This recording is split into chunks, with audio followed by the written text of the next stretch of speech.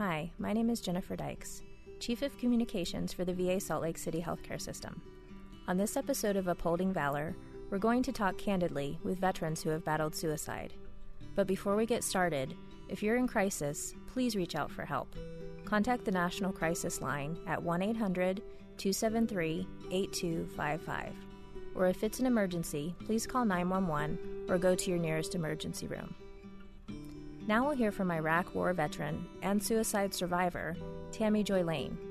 Tammy was not proud of her service. When she returned from the battlefield, she was carrying shame and trying to hide her invisible wounds. I had never really left Utah going to Iraq. It was just crazy to be. I turned 21 in Baghdad, and my mom sent me these apple beers so we could celebrate, and she sent me this cake. I just always remember that. While I was there, I loved it. I love how you have like one job and you do it good, and then lots of hard things happen. Like for me, getting bombed every day, where it kind of became normal. You know, you'd hear it go in, which sounds just like a firework. You'd hear the mortars go in, and you're like, I hope that doesn't hit me. And then when it lands, you're like, I hope that didn't hit any of my buddies. I had military sexual trauma, and looking back, it just affects you differently. You know, like when you're there, it's just a whole different world. And then once your own team is like not on your team, it makes it even harder. I actually tried to kill myself while I was in combat, and so I came home early. So I always felt like I didn't do a good job. I didn't come home like a hero. I always felt like, I don't know, guilty or like ashamed of my time there. Some of my friends wouldn't even know I was in the service because I just didn't talk about it because I didn't feel proud about it. Joining us now is Alan Morris, a Vietnam-era Navy veteran whose battle with depression reached its darkest point one evening when he put a gun to his head and contemplated ending it all. Originally went in Navy to spend 3 years in, try to get bills paid off and everything. I ended up spending 21 years in the Navy. Had some problems in the Navy that caused PTSD and depression, and it also caused some thoughts towards suicide. After I retired, I went back to school, became a nurse, worked as an RN for about 10, 12 years, and during that time I worked various positions, was able to get my focus off of problems that I had, and then towards the end of my work time, I got very depressed and ended up getting suicidal, and I had put a gun to my head, and I was ready to pull the trigger, and then I thought I didn't want my wife to see me like that. Oh, what was going through my head before and when I picked up my gun was I've got to stop this pain. I've got to stop hurting. And it's not a physical pain, it's the emotional pain. And you've got to stop that. And luckily I thought of my wife, and I didn't pull the trigger. But a lot of times there's a constant emotional pain, and it just wears on you so much that you've got to do something for it. If you imagine a superhighway, like, this is what people that have never felt suicidal don't understand. Something happens, like I upset someone and I hurt someone's feelings and they're mad at me and they like aren't my friend anymore. I go right to I gotta kill myself. And so what happens is the pathway to I'm gonna kill myself is so there. The immediate response to a suicidal impulse is incredibly instrumental. The goal is when people are that distressed, when people are on that edge, people are often struggling with an incredible amount of stressors, relationship breakups, problems at work, problems with their family. This might be on top of substance issues or mental health issues. When someone's in that distressed state, they are not thinking in their in their best way. So if we can put a little bit of time in between that impulse and the action, it makes a huge bit of difference because it can really allow somebody to rethink. It can also allow other people to intervene, either on the crisis line, a family member, and so forth. My name is Michael Tregakis. I'm a psychologist at the Salt Lake City VA, working as the Suicide Prevention Clinical Director. A lot is afoot in terms of what we're doing for suicide prevention here in Salt Lake City and actually nationally. Suicide prevention is one of the Secretary of the VA's enterprise priorities. So all elements and factions of the VA are prioritizing suicide prevention, the hospital, the benefits administration, and so forth. In addition, there are a number of national initiatives. The biggest one at this point is the Public Health Initiative. So starting at the end of last year, VA National has a 10-year plan to implement suicide prevention in the community. So that's going to include education in the community, including suicide prevention training, partnerships with the community members, religious organizations. The big goal is to go beyond the hospital walls and get into the community. There's a VA adage that says suicide is everybody's business. And there's a hashtag Be There to help everybody understand how to understand suicide, how to address it. And this is all because while suicide is a prominent issue for the veteran community, it's really an everyone issue. Across the board, across all age demographics, gender, veteran status, non-veteran status, even globally, we're seeing an uptick in suicides and suicide attempts. One of our big local initiatives is we are a pilot program, one of 8 nationally, where we are piloting safe storage of guns, firearms, so that we can not necessarily fight folks, veterans who want to own guns. Veterans can be quite avid about their gun ownership. But what we're really going to be working on is safe storage and really educating veterans and the community about it. The big idea with safe storage of guns is that from the impulse to commit suicide to action, the goal is to put as much time as possible in that. So with safe storage of guns, the time that someone takes to, for example, find the key to their gun lock, or one of the strategies that we're promoting is separating the ammunition from the firearm, the time it takes for them to put that together. What that allows is it allows that really intense crisis impulse to subside a little bit. And the goal is that we can offer support, and maybe the veteran would think differently. So I would say everyone has to, right now, today, get someone, I don't know the proper term, but it's like that person you will call before you do anything. And so I have 2. And the last time I was like literally done was just July 11th. Like, that's not too long ago. So I text my 2 people. I said, I'm done. I don't want you to save me. I'm just doing my promise. I'm just texting you. And what it does is creates a gap, and it gets you out of your own head, because once you're in that downward spiral, it's almost impossible to get out yourself.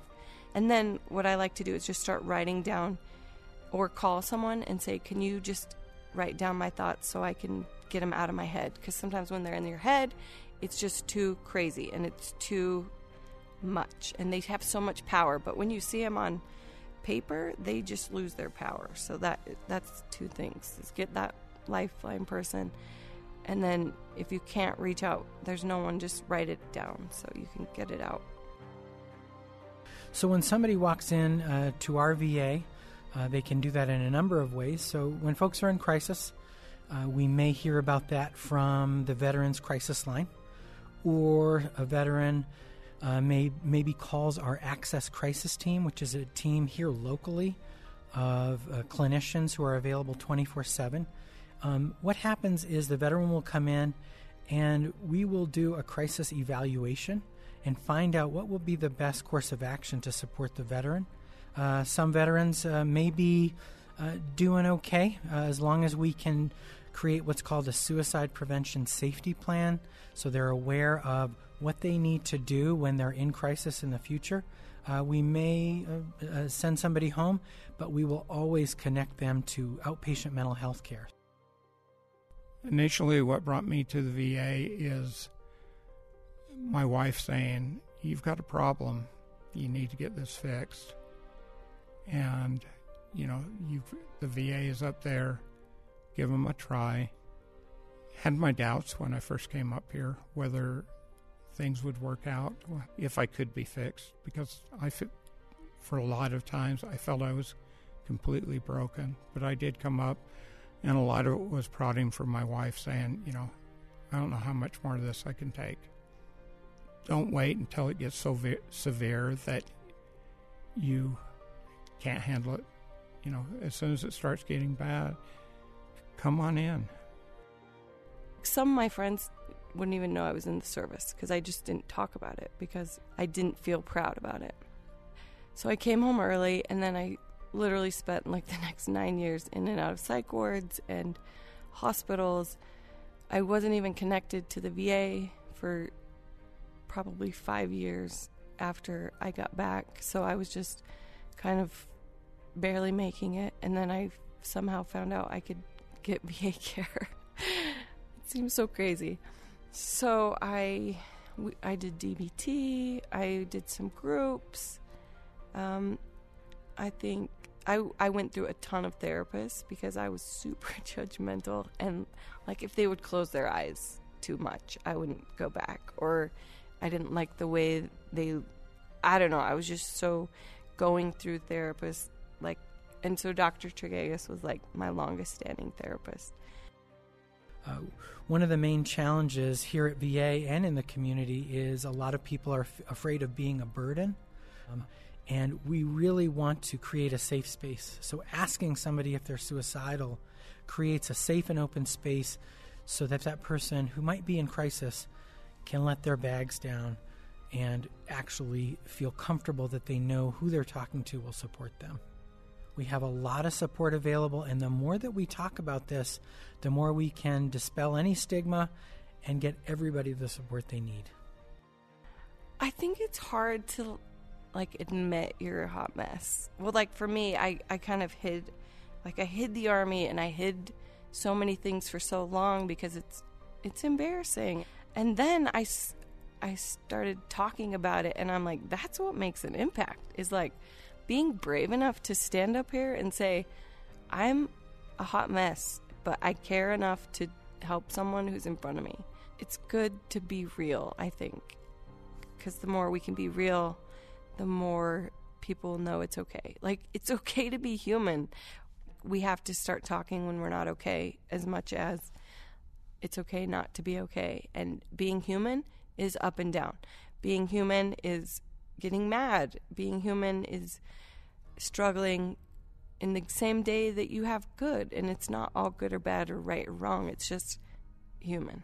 And that's what the world needs. It doesn't need any more perfect people or people acting fake. They need real people.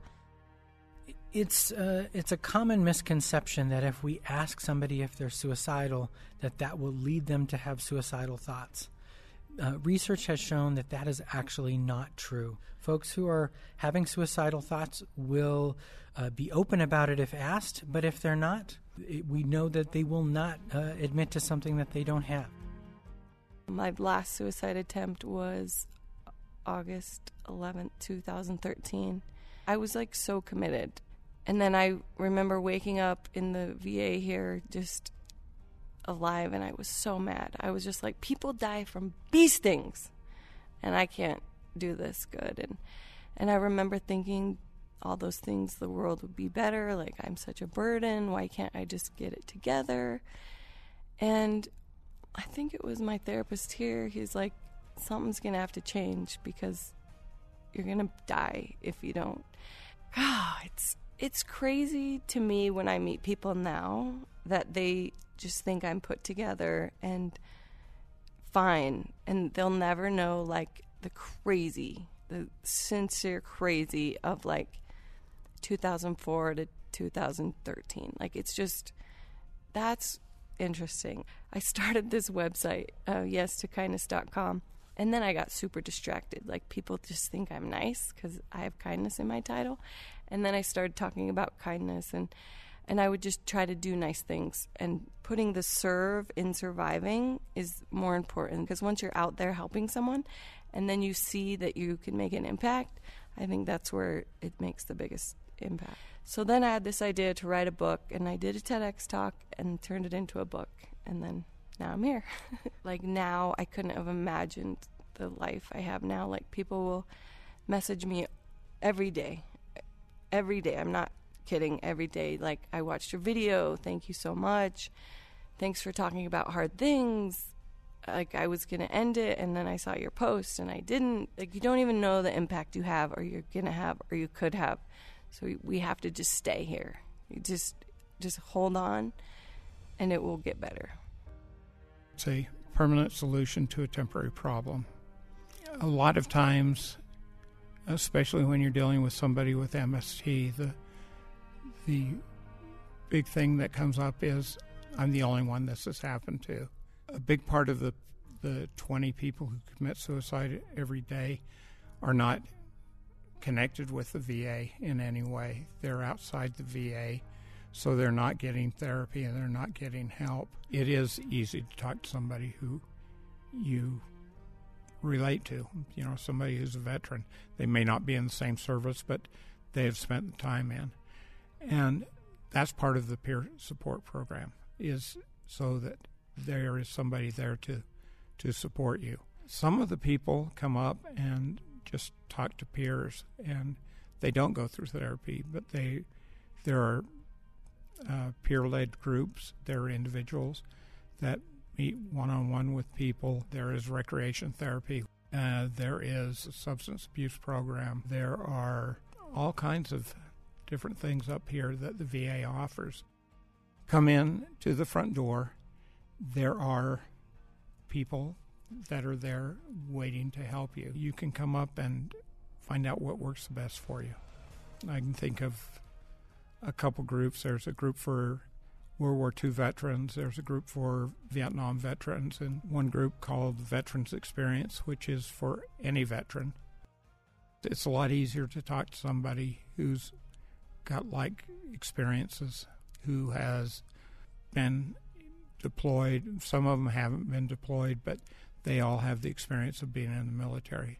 And sometimes just need to bond with one another, know that there's somebody out there for you and somebody out there to support you. Vietnam group, I know that there's been times that they will have some pretty tough discussions and talking about what it was like coming back from Vietnam, what it was like over there.